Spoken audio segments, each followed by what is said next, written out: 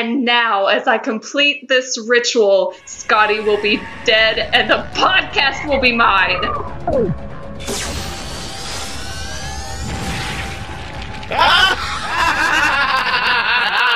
Fun Fiction, it's great to be back!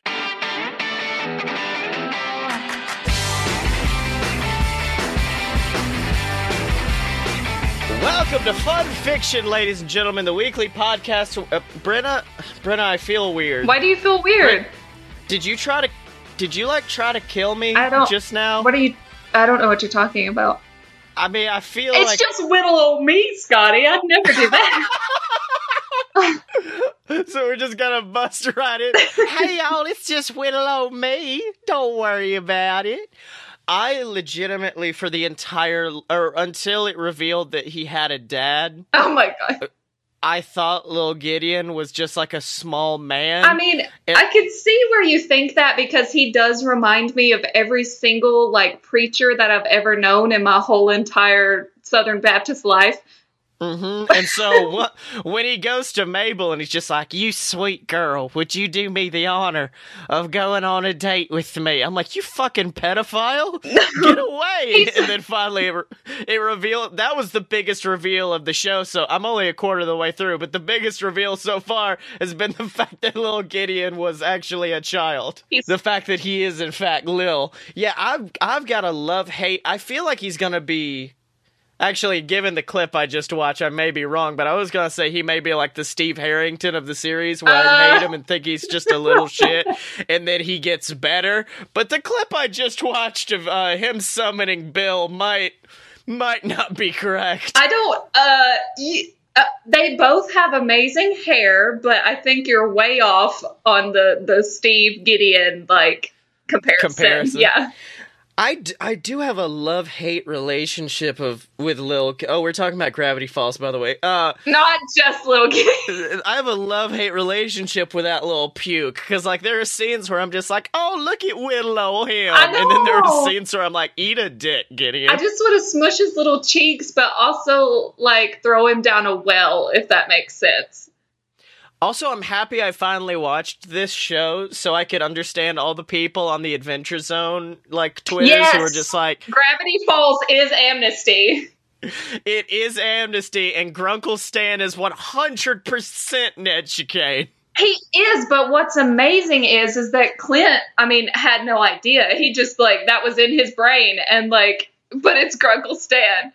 100%. So purely off accident, the Adventure Zone was like, "Oh, we're just gonna make Gravity Falls, but for grown-ups, I guess." Yeah, it's just amazing because the Mystery Shack and everything. Yeah, and I'm starting to really love this show. My mom came in and was like, "What the hell are we watching?" I'm like, it's like if Supernatural had a baby with Rick and Morty, and then they put it on Disney Channel. That's a pretty good, yeah, I like it. And also I like that it kind of pulls the Scooby-Doo technique of what you think it isn't the whole time, so it's actually something else, except instead of revealing, "Oh no, the evil zombie boyfriend was a normal dude all along," instead they're like, "It's gnomes!" Yeah, the gnomes. Mm-hmm. They're scary. The gnomes were probably... the scariest thing I've seen this season. But, everything in that town is just a little bit frightening. Right.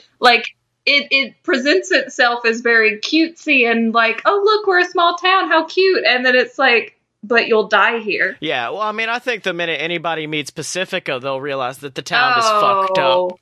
Look, on my notes, the biggest thing written here is fuck Pacifica.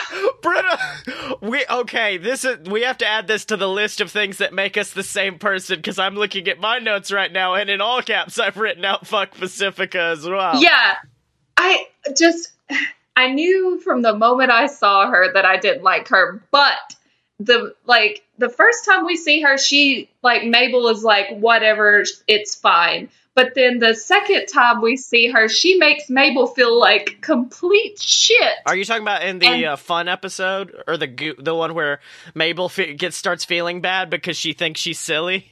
Yes. And I'm like, no, girl, that's your glittery sparkle shine, and she will not take it from you. That might be my favorite episode of the season so far. Like, it was very good. It was the first one that felt like it had a lot of huge stakes, because I'm like, they're learning a lot of, like, lore about the city in this one.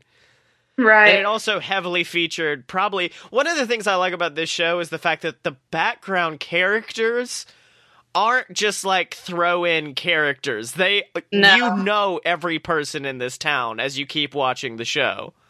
And they're so rich and like have the most decadent backgrounds. Like you could just pick one out and probably write a whole story about them. And I will say right now, probably my favorite. There may be one that beats him out a little bit, but his name is really what gives him all of my love, is Officer Blubs. No, I thought you were going to say Old Man McGucket. Old Man McGucket's good too, but no, the fact that his name is Blubs, it killed me. And the fact that the two, like, authority figures in the town are just garbage at their jobs just gave me so much life. I love how Gravity Falls does that. Like, I feel, and I might just be making stuff up right now, but I feel like that they're like, yeah, police don't do shit. Yeah, that's all it is 100 is Officer Blubs here. What's up? Blubs is my favorite word. Another thing that I came to love about this is, like, the attention to detail that goes into, like, it spawned from me thinking about the fact that, oh wow, you really do know all of these background characters and they fleshed this out really well, but also, like, the consistency between episodes. Yes. Like, whereas some shows will just be like, oh, that was a storyline for that episode, now we're gonna move on to something else. Like in the it was the episode after the wax figure episode where it's the Gideon episode where he gets, oh shit, what's the guy who works at the newspaper's name? Oh man, you know what? I don't remember his name. That's terrible, but he's so forgettable. Even in the show, like he has the best pun of a name, but I can't remember what it is off the top of my head. But yeah, he gets when Gideon gets him to call Dipper in the middle of it's just like, oh yeah, by the way, I'm sorry for accusing you of murder like a few weeks ago. And I'm like, oh wow, they actually remembered all of this. And, you know, the show, it feels like a solid train moving forward as opposed to a bunch of small intercollected episodes. His name is Toby Determined, by the way. Yes, Toby Determined. But under his thing on Wikipedia, it says other names: Freak of Nature, Little Man, The Razdazzler, Bodacious Totoni. The Razdazzler.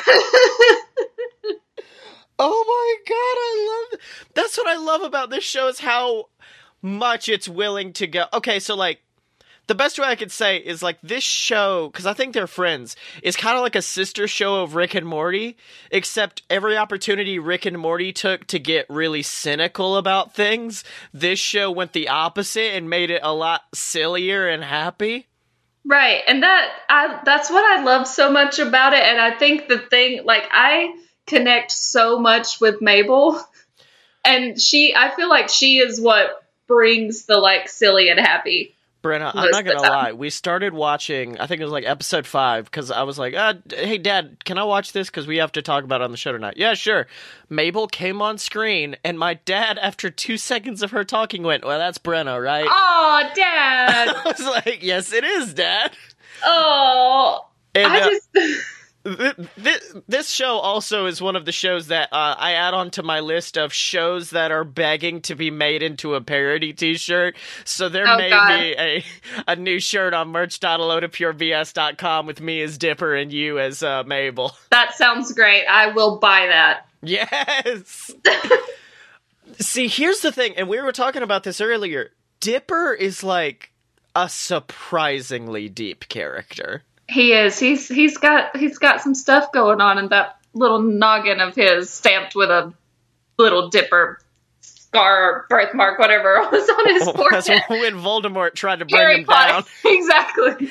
Well, see, with me, Dipper is like the perfect example of a dude that age. Like, any kid that age is gonna be exactly like Dipper, and I feel like that's what makes him so connected. Because at that pushing towards pubescent stage that he's at, Right. you have that fragile masculinity where you're just, every dumb shit that happens because of him happens because of, like, fragile masculinity. Like, all of the ghosts taking over the abandoned gas station, that was because he was afraid he was gonna look scared and not manly, so he laid down and then ghosts happened.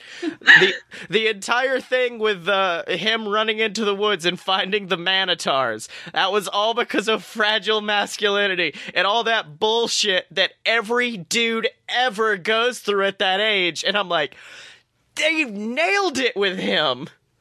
Yeah, I think, well, the creator based him and Mabel a lot on him and his real twins, so that's probably why. Yeah, that's really cool. Like, that's why I started to love Dipper, even though he's such a little shit. Oh, bless him. He's just trying to make it in this confusing supernatural world. Well, no, the only time where he really pushed my buttons and I almost turned on Dipper was when he forced Mabel to lose Waddles. Yes. I was so depressed. Like, I just, well, I mean, because we're the same person, I was just like, but the pig, but Pacifica's gonna eat Waddles. Because she wasn't gonna keep him as a pet. She was just like, I found a bacon dinner, yeah. I mean, shit, like, Wendy's, like, so much older than him. Get over it. I also well, it's only like 3 years. Yeah, I'm just being mean, because I was really upset about Waddles. I think that's also an episode that kind of shows the depth of Mabel as well, because, like, you do kind of assume the same thing Dipper thinks, which is, oh, she'll be over this in a week, because she is that kind of bounce from thing to thing person, but then it kind of reveals the depth of how much she loves and cares about people, because he's like, oh, I'm gonna go out in a month. Oh no, even after a month, she's still there and she's still depressed. Covered in vines and snails, like. That was fucked up. I was like, whoa, hold on, guys. But it's all okay now, and Waddles is home, safe. Mm-hmm. Can I just say, Robbie, is it... the fact that TJ Miller voices Robbie made him instantly more hateable to me? Yeah, I thought that too, because I was thinking to myself, just looking at him, like, I would have been attracted to him in, like, high school, because he's an emo boy, but... yeah, the voice just ruined it for me. And he's a jerk, but still. Yeah. Well, I mean, like, TJ Miller has definitely turned in my head from, like, oh, this kind of funny, goofy guy, to, oh. Yeah, no, that's the exact noise. Oh, man. Damn it. I will still cheer him on in Big Hero 6, though, because at that point, he's no longer the character. The character has stolen the voice of TJ Miller. I forgot about that. That's sad. Mm-hmm. It's really fucking sad. I was like, come on, he was my favorite. He's a good boy, but we'll just have to separate the two. That's just it. Yeah, that's it. That's the only other thing. Another thing I noticed that they do, and I don't know if this was conscious or not, but have you noticed that they never say the term like, oh, you've got a crush on her, or oh, you're crushing on Wendy or whatever? They always say you're falling in love with her. No, no. I mean, I'm only 1/4 of the way through the show, so it may change further on, but I noticed, like, this thing of they refuse to ever say the kids have crushes or the kids have, like, puppy love. They always take it straight to, you're falling in love with her. Oh, that's really sweet. And then when she talked to Grunkle Stan about him having a crush on Lazy Susan, it was, oh, you're crushing on her or something like that. And that's when I realized it's because that kind of crush feeling is so much stronger in like a 12-year-old than it is in an adult. So an adult, it's perfectly fine to be like, oh, you've got a crush on her. You want to like take her out on a date. Meanwhile, with Dipper, we learn Wendy's like his everything. Yeah. So no, he's not crushing. Dude's in love. Oh, that's a really deep like insight that no, I did not catch. But hey, that's just a theory. A Well- Gravity Falls theory. I like it. Thanks for listening, guys. Anyway, This has been fun fiction. Good night. sorry, I've been watching a lot of game theory, and I've just been, every once in a while, I'll just quietly be walking around my house and just be like, that's just a theory. Oh my A God. Game theory. Oh, man. So do you have a personal favorite character of them all? Oh my God. Mabel. Oh, that's right. We have talked about that. I mean, I am Dipper, and that's why I can't make Dipper my favorite character. How does that work? I'm being selfish. I can say things. Because I okay. don't like myself as much as I like, yo, what's up, dude? Hey, Oh, dude. Zeus.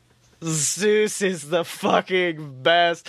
Like, where he just we've had friends like Zeus who just kind of shows up and is like, yeah, I got a boat. Yeah, let's go out on a boat, dude. All right, Zeke. Or Zeus. Shit. Oh my God. He's a good boy.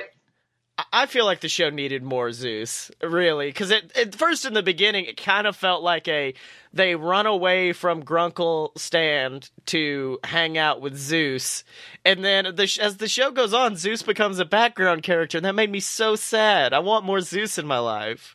Well, I don't know. I don't feel like they were making him a background character. I just feel like maybe because there's episodes where he's more in focus. Maybe you just didn't get to them. Yeah, I'm at like episode 10 right now. But no, there's like a weird shift in these first 10 episodes where it's very Zeus heavy, and then it shifts to a lot of Wendy heavy. Well, I mean, we got to focus on Wendy sometime because she's important. She's the best. And she's beautiful. And she's fantastic, and I love her. And I'm sorry, that's my Dipper coming out. Yeah. I just think she's neat. I think she's nifty. Dude, some of the guest stars they got on this show too are crazy. Like Nathan Fillion was Pacifica's dad. Oh, that's right. That's one, and then not Nathan Fillion. This one you just said. Yeah. Coolio, just randomly in that one episode. It really blew my mind, and it took me off guard just enough for the Larry King one to take me off my feet. I was like, did they get actual Coolio? Oh, wow, they did. Wait, that's fucking Larry King! I mean, they're doing the thing. And then I fell out of my chair. Yeah, a majority of the first few episodes I've got somewhat of a grasp on, but I did watch them at work with my phone hidden, so it's gonna be a little bit more cloudy in my head. That's okay. Well, you'll get there. Yeah. And then, dude, I don't know. I really do enjoy the fact that not only are there real horrible things happening in Gravity Falls, but also apparently there's fake horrible things as well. Like the second episode where it's revealed that fucking old man, I always want to call him Old Man Jenkins. But where it's revealed that he was controlling the sea monster the whole time, and you're like, wait, hold on. Pick where you want it to come from, show. Do you want it to be actually supernatural, or you want to Scooby-Doo it up? And they're like, no, it can be both. No, Fuck you. yeah, that's the thing. Like, you have to spend the whole time thinking, well, is this a real threat, or is this just for giggles? Like, Or is it just little old me? Little old Gideon. Little old Gideon. I swear to God, I don't know if I like him or his dad more, because his dad makes me think of, like, if PJ from Goof Troop just, like, grew up and then had a Gideon. Yeah, that's how he would be. Like, the whatever his dad, the Pete gene would definitely pass down to his children. Oh shit, and that's why Gideon's such a little dick, is he got the Pete gene. He got the Pete gene. I can buy you, old man. Yeah, that part probably solidified Gideon as one of my favorite moments of the season. Oh, he's such an adorable little fucking. And I don't know if it's the fact that I grew up in the South, but I do love how almost Southern it is. Yeah. Like, it's just got that rural taste in the accents that I like. He is so much like, where did they come from? They're the most, well, I say the most Southern, and then there's old man McGucket who's like making potions in the back of like the junkyard. So I don't know. Mm-hmm. So yeah, Whittle me. Yeah. I cannot wait to see, because, like, most of the time for these, I'll watch it up until the episode comes out, and then I'll be like, okay, I've done my work. I don't have to pay attention anymore. I'm gonna fucking finish Gravity Falls. Like, I need to. I need, mostly because it's like the Castiel syndrome that I know we're gonna talk about when we do a Supernatural episode, which is, wait a minute, there's this character everyone talks about and how cool they are and how, like, iconic they are in relation to the series, but he's not here. And that would be Bill Cipher in my case. And I'm like, I gotta keep going till I meet Bill. Yeah, you just gotta. Much like for 4 fucking seasons, I had to wait to find Castiel. It's worth the wait, Scottford. Well, you could probably skip, like, season 1. No. Humble beginnings. There's some really scary ass episodes in season 1. And funny episodes, but yeah. Well, this is not the Supernatural episode. No, I digress. Why do we always try to turn it into Supernatural? Brenna, no, straight up, when I started looking up fan fiction, my hand was hovering over the crossovers to search for Supernatural X Gravity Falls fan fiction. I'm like, no, I've already done it. I've done it enough. I know. Can't. I thought the same thing. I keep trying to, like, not do the same thing, but it's so tempting to just want to be like... Especially with this show. This show, it would have been perfect. Yeah, I mean, well, because I just imagine Sam and Dean coming in and just, like, fucking shit up, because they...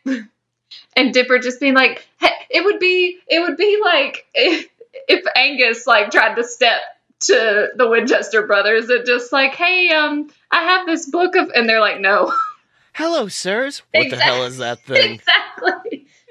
Oh, man. Well, but this isn't Supernatural, but this is a plug for the merch site. Merch.alonepurevs.com.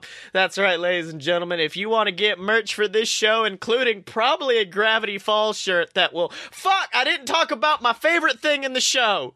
Well, just stop your, what's it called? Your plug and let us know. It's the intro.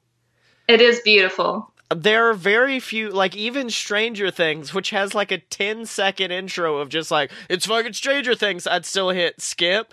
I watch the intro every single time, just, like, enjoying how smooth the animation is and how perfect everything flows together. I don't know why, but the intro to this show is fantastic. Well, you know, my favorite, I am a ridiculous human, but...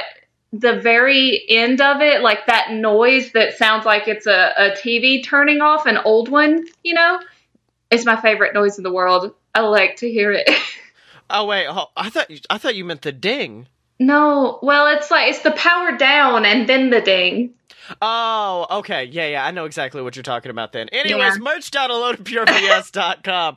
If you want access to some dope ass merch for fun fiction, a load of BS, Fight Boys, or any of your favorite BS network programming, you can get it at merch.alonepurevs.com. Soon to have a dope ass Fun Fiction Falls shirt. Can't wait.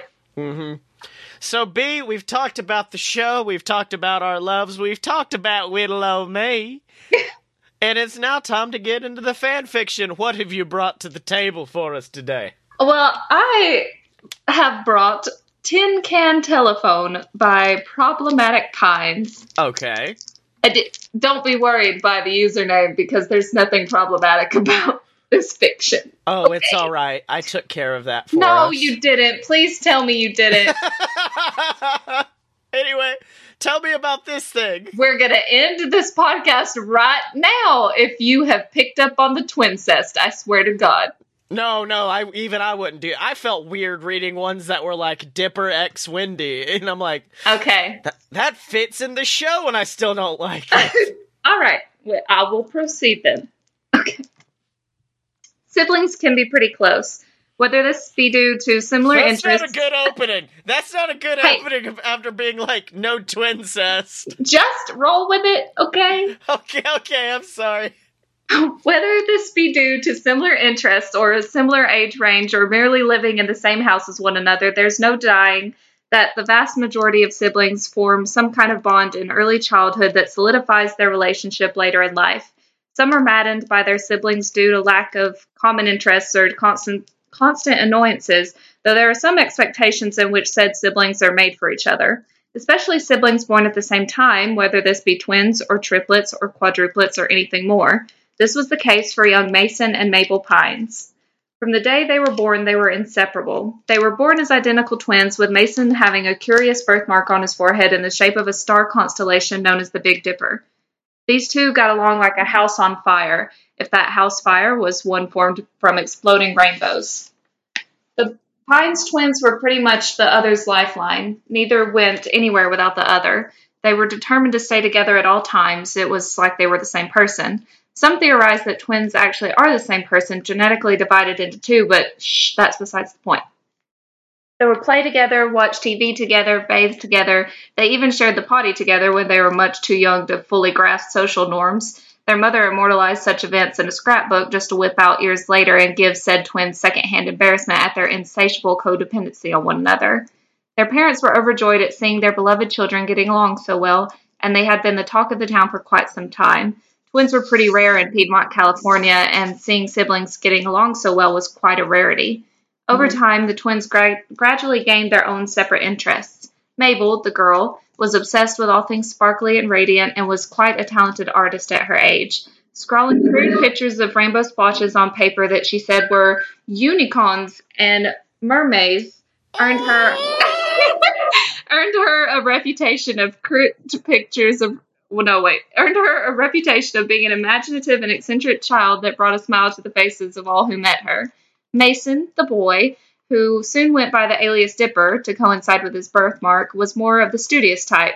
He had an affinity for learning and bettering his knowledge about the world around him. Even when he and his twin sister were only just starting kindergarten, he had excelled to the reading level of a second grader, and in the matter of time it had taken the other children to read through The Three Little Pigs. Despite their differences, the Pines twins remained attached to each other's sides and, like most siblings of their caliber, developed unique quirks that only they could share. One of these such quirks was the incorporation of a tin can telephone.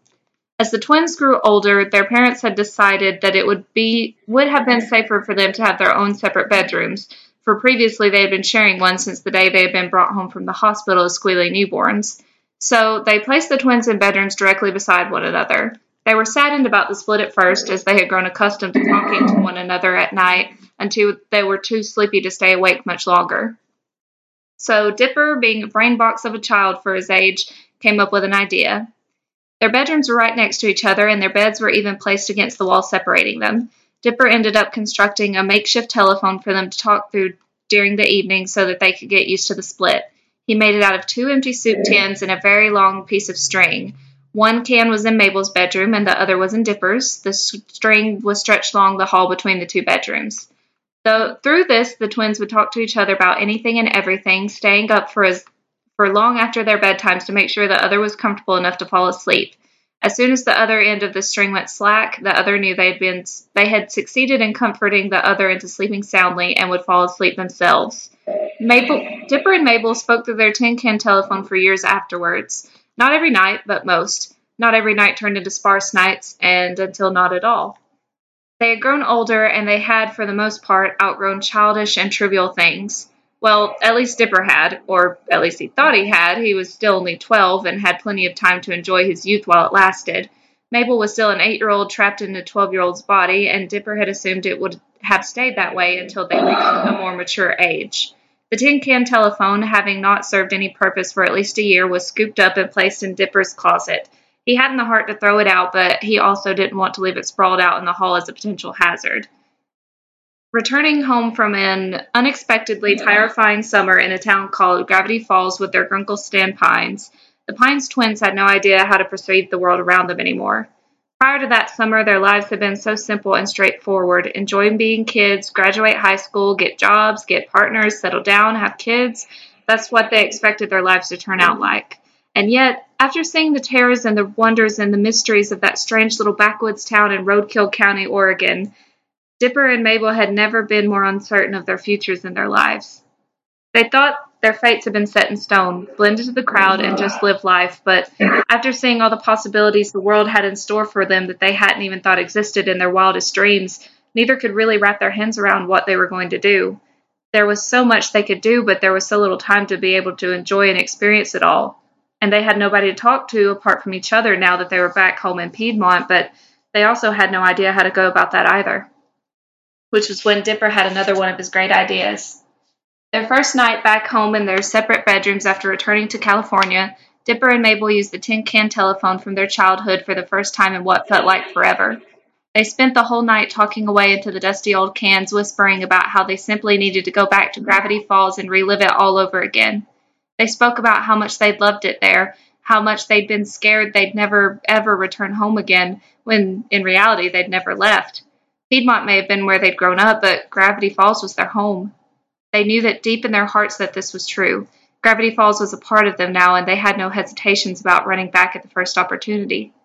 Now, the twins were even older than they were back then. The tin can telephone had long since been discarded. They had no use of it now that they were sharing a room again. They used it to talk to each other about their innermost secrets through the density of the wall that separated them from one another when society deemed them too old to be sharing a bedroom. But now, as they lay curled up under the warm sheets of their shared bed in their shared apartment, talking to one another for what they were going to do tomorrow in the little backwoods town they called home, both of them were thankful for the tin can telephone. It really goes to show how siblings can be pretty close. The end. Oh, I know, isn't it just the sweetest? Brenna, I liked it a lot. It gave me the warm fuzzies. you brought the sweetness. I did. Anyways, my turn. Oh, dear God. So, I went onto fanfiction.net and I went into the Gravity Falls and I went, I want the best fanfiction they have. So I said it, make sure it was underneath 2,000 words as we try, make sure it was highly rated, and the number one rated thing was called Dipper Goes to Taco Bell. Oh, no. I don't know why I'm scared, but I'm scared. Well, someone else described it as, all I'm gonna say is it's pretty much Cupcakes, Sweet Apple Massacre, and Two Girls, One Cup rolled into one. Oh, no, Scotty. Anyways, this is Dipper Goes to Taco Bell. Okay. It was a normal day in Gravity Falls, Oregon. Well, as normal as Gravity Falls gets, anyways. Dipper Pines was reading his book, and Mabel, his twin sister, was wondering what he was doing. Dipper, you gotta keep your nose buried in that strange book of yours all summer? You gotta go out, have an adventure, Mabel exclaimed. Not now, Dipper said quietly. I'm trying to decode this. He was looking at a cryptogram that said XSLFAQBE which, by the way, when you put into a Caesar cipher and shift it by, I think, 3 or 4 letters, spells out avoid to Taco Bell. Dipper was officially stumped. He could not figure out what it meant, and it seemed very mysterious to him. Grunkle Stan's gonna take us to the diner for lunch, Dipper, Mabel exclaimed. Dipper, however, was not in the mood for the diner. He was publicly humiliated the last time he went, and he thought the food wasn't very good anyways. Mabel, I don't want to go to the diner, Dipper said solemnly. I want to go somewhere else. But there's nothing really else in town unless you count the Taco Bell near the forest, Mabel replied. Taco Bell? Dipper's ears perked up. He had never eaten at a Taco Bell before, and ever since last week he had a craving for Mexican food for some reason. Why don't we go to Taco Bell today? Dipper asked. Taco Bell? Grunkle Stan questioned. Why'd you want to go there? It smells like the bathroom when it gets clogged. I had my heart set on pancakes, Mabel moaned. Listen, you can go to the Taco Bell if you want to, but... sorry, this is Grunkle. Listen, you can go to the Taco Bell if you want to, but don't come crying to me when you smell like expired onions. Fine, I will, Dipper said harshly. Don't let the door hit you on the way out, Grunkle Stan said, but as he was exiting the Mystery Shack, the door hit him on the way out. Ha ha ha ha ha, said Grunkle Stan. He was laughing. So anyways, Mabel and Grunkle Stan went to the diner while Dipper tried to find the Taco Bell. He had brought with him his book and a couple bucks, but finding the Taco Bell was harder than he had previously thought. He had been looking around town for what seemed like days. The mystery book wasn't helping him either, until he saw a flicker of a sign in the forest. He went into the forest. Why would there be a Taco Bell in the forest? Dipper asked himself. After hiking for about an hour, Dipper finally got to the Taco Bell. But it sure didn't look like any Taco Bell he'd ever seen. It was surrounded by a barrage of giant oak trees in an open field completely different from the rugged terrain of the Oregon forest. The open field was covered with at least 3 layers of pine needles, which got the attention of Dipper. He stuck his hand into the pine needles. Ow! Dipper shouted. A pine needle poked him. It hurts. The restaurant, Taco Bell, looked like a silo, sort of. Well, it was very cylindrical. The outside had rusty picnic tables, and it looked like no one used them at all. Dipper walked up to the restaurant's door. Should I go in there? Dipper asked himself. I'm starting to have second thoughts. Why is there a small, desolate Taco Bell in the forest miles away from the nearest road? Well, I guess it's my only option. Mabel and Grunkle Stan are probably done with the lunch right now. And they were. Mabel wondered why Dipper hadn't come back yet, but Grunkle Stan didn't give a damn. So Dipper entered the restaurant. But he was relieved to see that the interior was normal, except for its high ceiling. There were also no customers inside, but Dipper thought that was normal considering how the franchise was so isolated. He went up to the counter. There was only one cashier working the registers, a very old, slightly deaf, bored out of his skull cashier. Dipper decided what he wanted to order, then approached the register. Excuse me, I'll have— We only got tacos! The cashier interrupted. Okay, I guess I'll have a taco then, Dipper said. What'd you say? The cashier yelled. I said I want a taco, Dipper yelled back. Okay, then, the cashier said, then went to the back for a few minutes. When he came out, he was carrying Dipper's taco. That'll be $1, the cashier said. Dipper gave him the money and went to sit down at the least grimiest table. He bit into the hot, spicy, juicy taco filled with thick, pure meat, mild, tantalizing black beans, and sour, fluffy, sour cream. He enjoyed the single bite of that perfectly cooked taco and still tasted it in his mouth after he swallowed it. But as he was about to bite into it a second time, he felt a churning movement inside his body and something that he had felt often. Uh-oh, Dipper said, then rushed to find the lavatory. Man, that really went through me, Dipper said to himself. For some reason, the bathrooms were hidden in a corner, far away from the counter and far from the table he was sitting at. When he walked in, he found that the bathrooms were surprisingly clean, for a fast food restaurant anyway, and Dipper found this suspicious. All of the stalls were full, and no one was using the urinals. But right on cue, someone walked out of one of the stalls. Dipper didn't pay much attention to who was walking out, but he was wearing all black and had a plastic bag with him. Dipper just had to go. He used the bathroom. In the nick of time, he finished his taco and he went home. Now, Brenna, this might have been slightly edited from the original version. Slightly? Because after this, in the original version, a lot of bad things happen that no one ever needs to read about. I found it. I was scrolling through, praying I could find something of interest, and was like, nope, can't say that on the show. Nope, definitely not doing that. Scroll it. So no one read this fan fiction, but I just wanted to get you a feel for taste. A taco taste of Dipper. And that's leading into Dun-Dun, the real fan fiction of the week.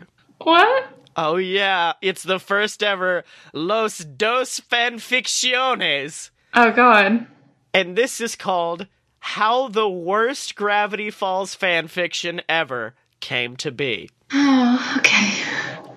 It was a summer night in the mysterious town of Gravity Falls, Oregon. And right now, a certain evil 9-year-old so-called psychic was looking in a journal.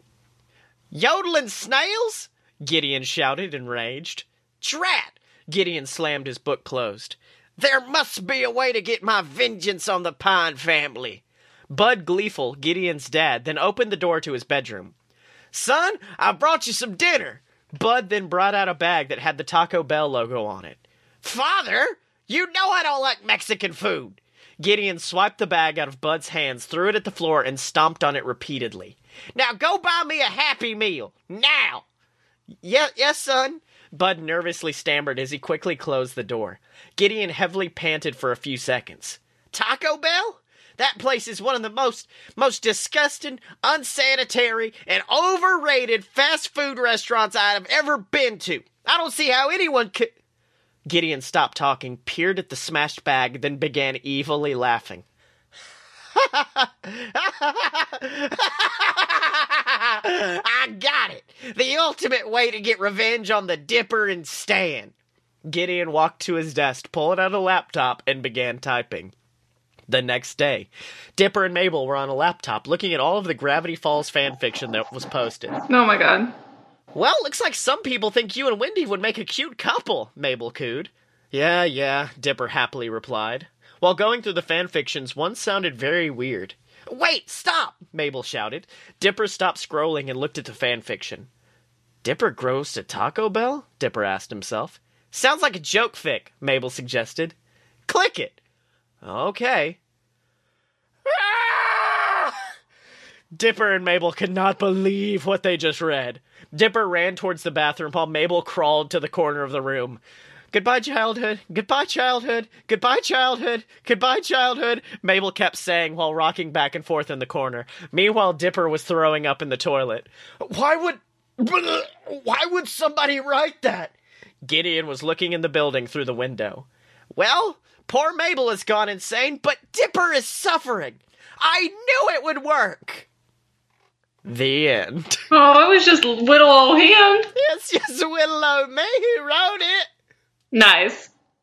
So yeah, that was it was a legitimately weird thing because it was like the number one thing was the one I read first, the edited version of Dipper Goes to Taco Bell, and I was like, why the hell is this number one? There's got to be more to this. So I googled it and then realized like, oh no. I'm so frightened of what was left out, but don't touch it. Like, that's okay. Cupcakes kind of has like this weird, almost masochistic humor to reading it. Yeah. This don't. Like, this is just bad all around. Like, the worst possible thing you could read. Have you ever heard the Aristocrats joke? No. Well, essentially, it was a joke that's like a really garbage joke. It's not funny at all. And the reason why it becomes funny is the people telling it start adding in like this overly grotesque humor that eventually just kind of becomes like let me put it this way. The one person who's told it better than anyone else is Bob Saget. So that just shows you how disgusting this shit's going to be. Okay, I'll take your word for it. That's fine. That's where Dipper Goes to Taco Bell is. So no one fucking read this thing. Yeah. But you know what they should do instead, Brenna? What should they do instead, Scotty? They should have people read to them. What a novel idea. Using Audible.com. That's right, ladies and gentlemen. Audible.com is the website where you get access to hundreds of thousands of audiobooks. And if you use our special code at audibletrial.com/BS Network, you'll get a free 30-day trial of Audible. You can get access to any of my audiobooks on there. Or Brenna, what are you jamming to on the Audible 1-2s? Me, I am jamming to the sweet, sweet sounds of Tequila Kingdom by Alexandra Christo. You know my favorite thing about how much you read and do shit is the fact that I'm like, every week she's gonna have something ready. She's gonna have something ready. Girl, I got a repertoire of books. That's right. So if you want access to any of those or any books you'd like, go to audibletrial.com/BS Network. It supports us. You get stuff for free. It's win-win. But now, Brenna, it's time to crack into your story. Yes, and I know you're probably, like, biting your nails because, hi, it's me, Brenna, the drama queen, but I thought you were going to be like, it's me, Brenna, author of Dipper Goes to Taco Bell. Yes, that's my other name. But I actually wrote something pretty light for once. But I will say, you said you only made it to episode 10? I'm fine with spoilers. I don't care. Well, I was just going to tell you, there's episode 12 is about Summerween, which is Halloween, but in June. Okay. And this is set after the aftermath of Summerween, which did not go well. Okay. And also, do you watch Buffy? I don't, but I will one day because I know we're going to do an episode on it. All right, because it's a crossover. So, yeah, here we go. Woo! Dipper awoke with a start, his twin bouncing on his bed. He sat up a little too quickly, stomach lurching from the candy he ate the night before. He reached out a hand to swipe at Mabel, but she kept jumping out of his reach. She giggled, falling to her knees. I'm ready for my surprise, Dipper. Where is it? Dipper groaned. He had promised Mabel a big surprise last night after almost ruining their summer ween. They had been finishing their pilfered score of candy, and she had demanded to go to bed instantly so that she could wake up and it be tomorrow. He should have known she would wake him up like this. He ran a hand through his hair. What time is it, Mabel? She made a big show of rolling up her lime green sweater sleeve to reveal a glittering sphere on her wrist. She stared hard at it, squinting and tilting her head this way and that. She looked up at him. Well, if my watch is correct, it's kitty time! Mabel showed him her arm, which was adorned with a bright pink sticker that read, Check me out. Dipper rolled his eyes, but he smiled in spite of himself. He threw his covers to the side, springing out of bed and grabbing his watch. The time read 7:02 a.m. Mabel, I hate to tell you this, but your surprise doesn't open for another 2 hours. She groaned, sinking to her back. She spread out her arms and legs and proceeded to make a blanket angel. When she had finished, she slowly wormed her way to the floor, slouching and grumbling under her breath. She fell to the floor and curled up in a ball. I hate waiting. Dipper grabbed Waddles off of her bed and settled him on top of Mabel. She wrapped her arms around him and gave him a small Eskimo kiss. He squealed in approval, nosing her back with the tiniest of grunts. Waddles snuggled against her face, snorting in her face and snuffling into her ear, making her squirm and laugh. Dipper smiled, faintly proud at turning his sister's mood around. She stood up, nestling Waddles into the crook of her arm. He chewed absent-mindedly on a plate of bacon and eggs that was embroidered on the front of her sweater. She gasped, lifting the pig into the air and in front of her face. Waddles, you can't eat that. No pig of mine is going to be a cannibal. Let's go downstairs and see if we can find some pancakes instead. Mabel sat the pig down on the floor and raised her eyes to meet her brother's. Let's go see if Uncle Stan made breakfast. They trudged downstairs, a sweet and slightly burnt smell wafting through the air, growing stronger with each step. Summerwing candy wrappers littered the floor, and carved watermelons beginning to rot in the heat around the cabin. Waddles sat down in front of one, sticking a tongue into the jack-o'-melon's eye and lapping up the juices inside happily. The twins looked around the kitchen, trying to pinpoint the scent. They finally caught sight of Stan, who was flipping a brown circle up in the air. He caught it in the frying pan, whistling as he worked. Mabel and Dipper looked at each other, then at Stan, then at each other again, and raised their shoulders into a synchronized shrug. They sat down at the table, and Stan turned toward them. Kids, good news, I've made breakfast. The twins high-fived and cheered. Dipper sighed with relief. I'm so glad we're going to have real food. I swear I ate so much candy last night I don't think I'll ever eat it again. Stan tossed 2 plates down on the table, and something that looked suspiciously like pancakes and yet totally different stared up at them. Literally, it gazed into their eyes with shining white peppermints and grinned at their horror with a mouth made from twisting black licorice. Dipper poked the concoction with his fork and it stuck to the prongs like glue. He shook his arm, but the dish did not relent. Mabel, ever the courageous soul, stuck her tongue out and licked the blob. Grunkle Stan, is this chocolate? Stan smiled proudly. Not just any chocolate. This is made from at least 40 Tootsie Rolls that I painstakingly rolled out and fried just for you 2 kids. It would be a shame to let all of that loser candy go to waste. Eat up.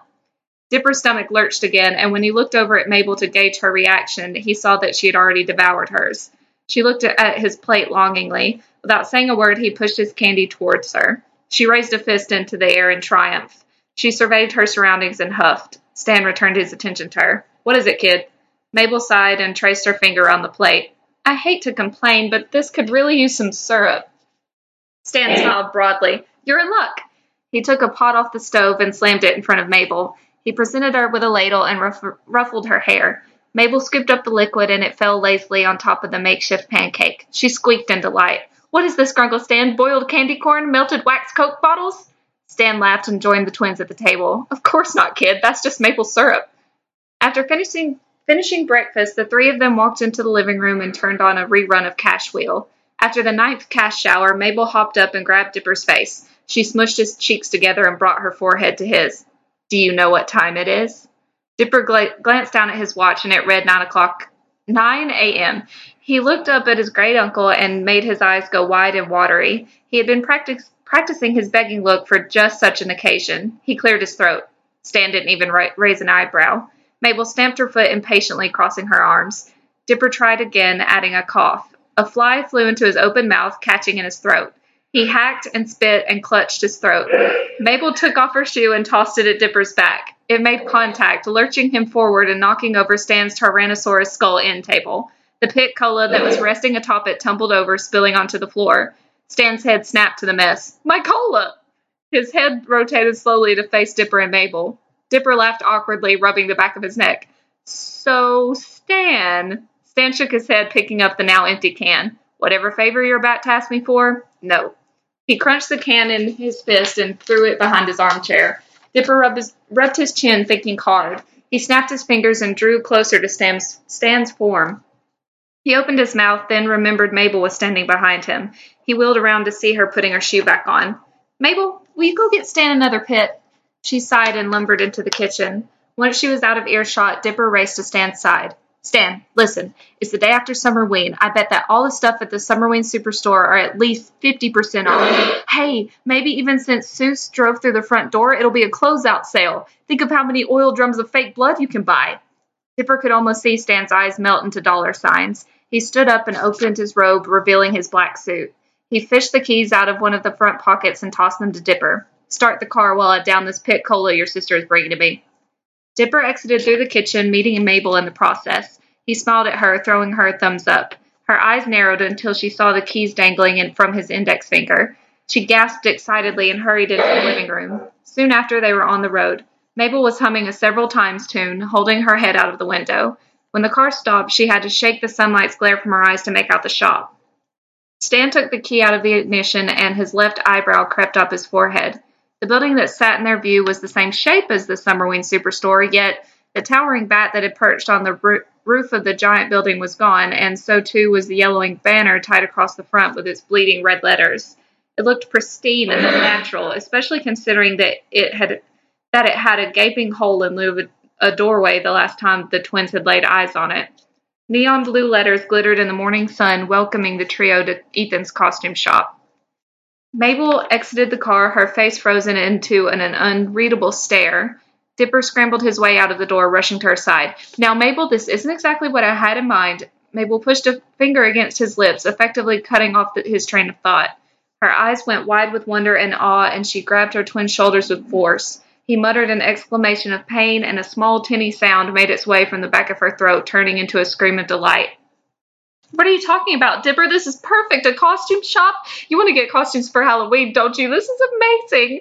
She took off running for the shop, and Dipper and Stan exchanged a glance. Stan sighed. This looks too new to have any sales.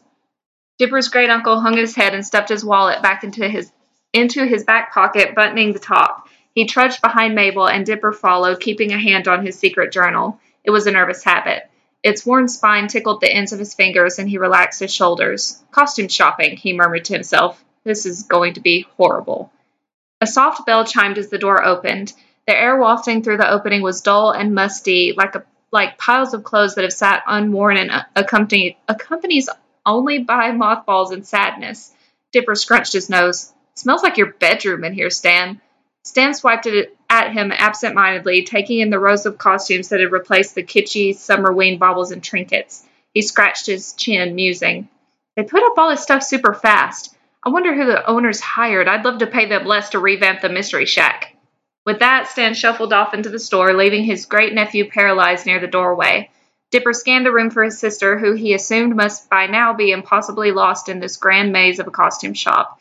He heard a throat clear behind him, and he whirled around only to be standing inches away from a stranger. He was older, but not as old as Stan. He had short brown hair that was artfully slicked back away from his face. He was dressed a little too nicely for a costume shop, or for the whole town if Dipper was honest. A name tag hung from the pocket of the short-sleeved button-up. It simply read, Rain. The man smiled broadly, looking less friendly and more predatory. He knelt down to Dipper's level. Hi there, boy. What brought you into my shop today? Dipper stuttered, flitting his eyes past the man trying to find Stan. He was sure he had been right next to him a moment ago. An awkward silence passed, and Dipper let the question go unanswered. The man was still smiling his smile that reminded Dipper of a shark with its mouth ready to snap. He wanted away from him. Have you seen a girl who looks like me? The man stood up then, thinking. He clapped his hand together and spoke. Small, brunette, stickers on her face, wearing mismatched bright colors. This description of his sister made Dipper grin. He nodded.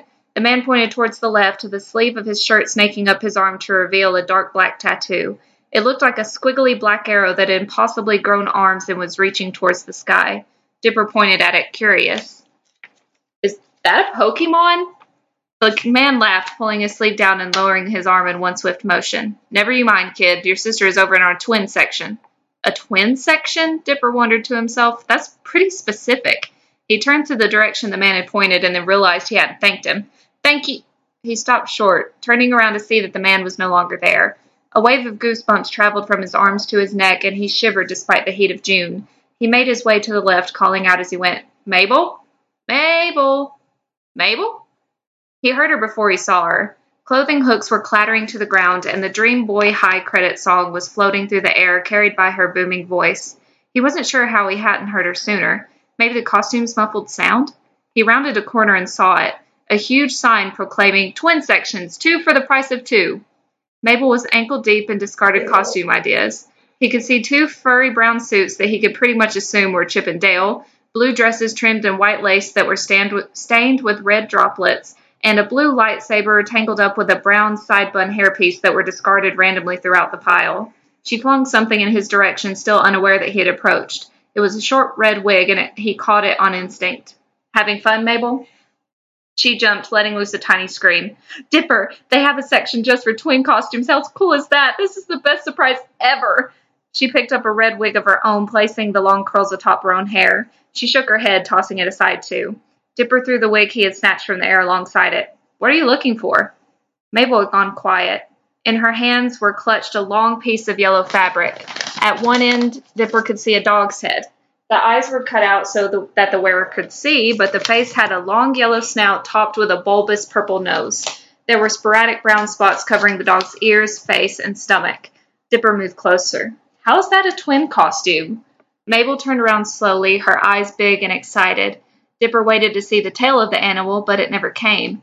Instead, Mabel presented the opposite end of the costume to him, a yellow cat's head with a small red nose. Mabel held it out to her twin, nearly gasping with excitement. Her voice was lowered in reverence as she spoke. It's perfect. Dipper shook his head vehemently. How would we even wear that, Mabel? There's only 2 set of leg holes, not sure if you've noticed, but we have 4 limbs, each. Her face fell, and she traced the ground with her foot. I guess Halloween is just going to be as big of a disappointment as Summerween was. She sniffled and turned around to put the costume back on the rack. Dipper watched as she moved almost comically slow, and he knew that she knew what he would say next. Fine. Mabel jumped for joy and hugged her brother, the long animal costume crushed between their forms. They headed towards the front of the store and found Grunkle Stan standing near the doorway. You kids ready to go? Mabel held up her treasure, face set in begging mode.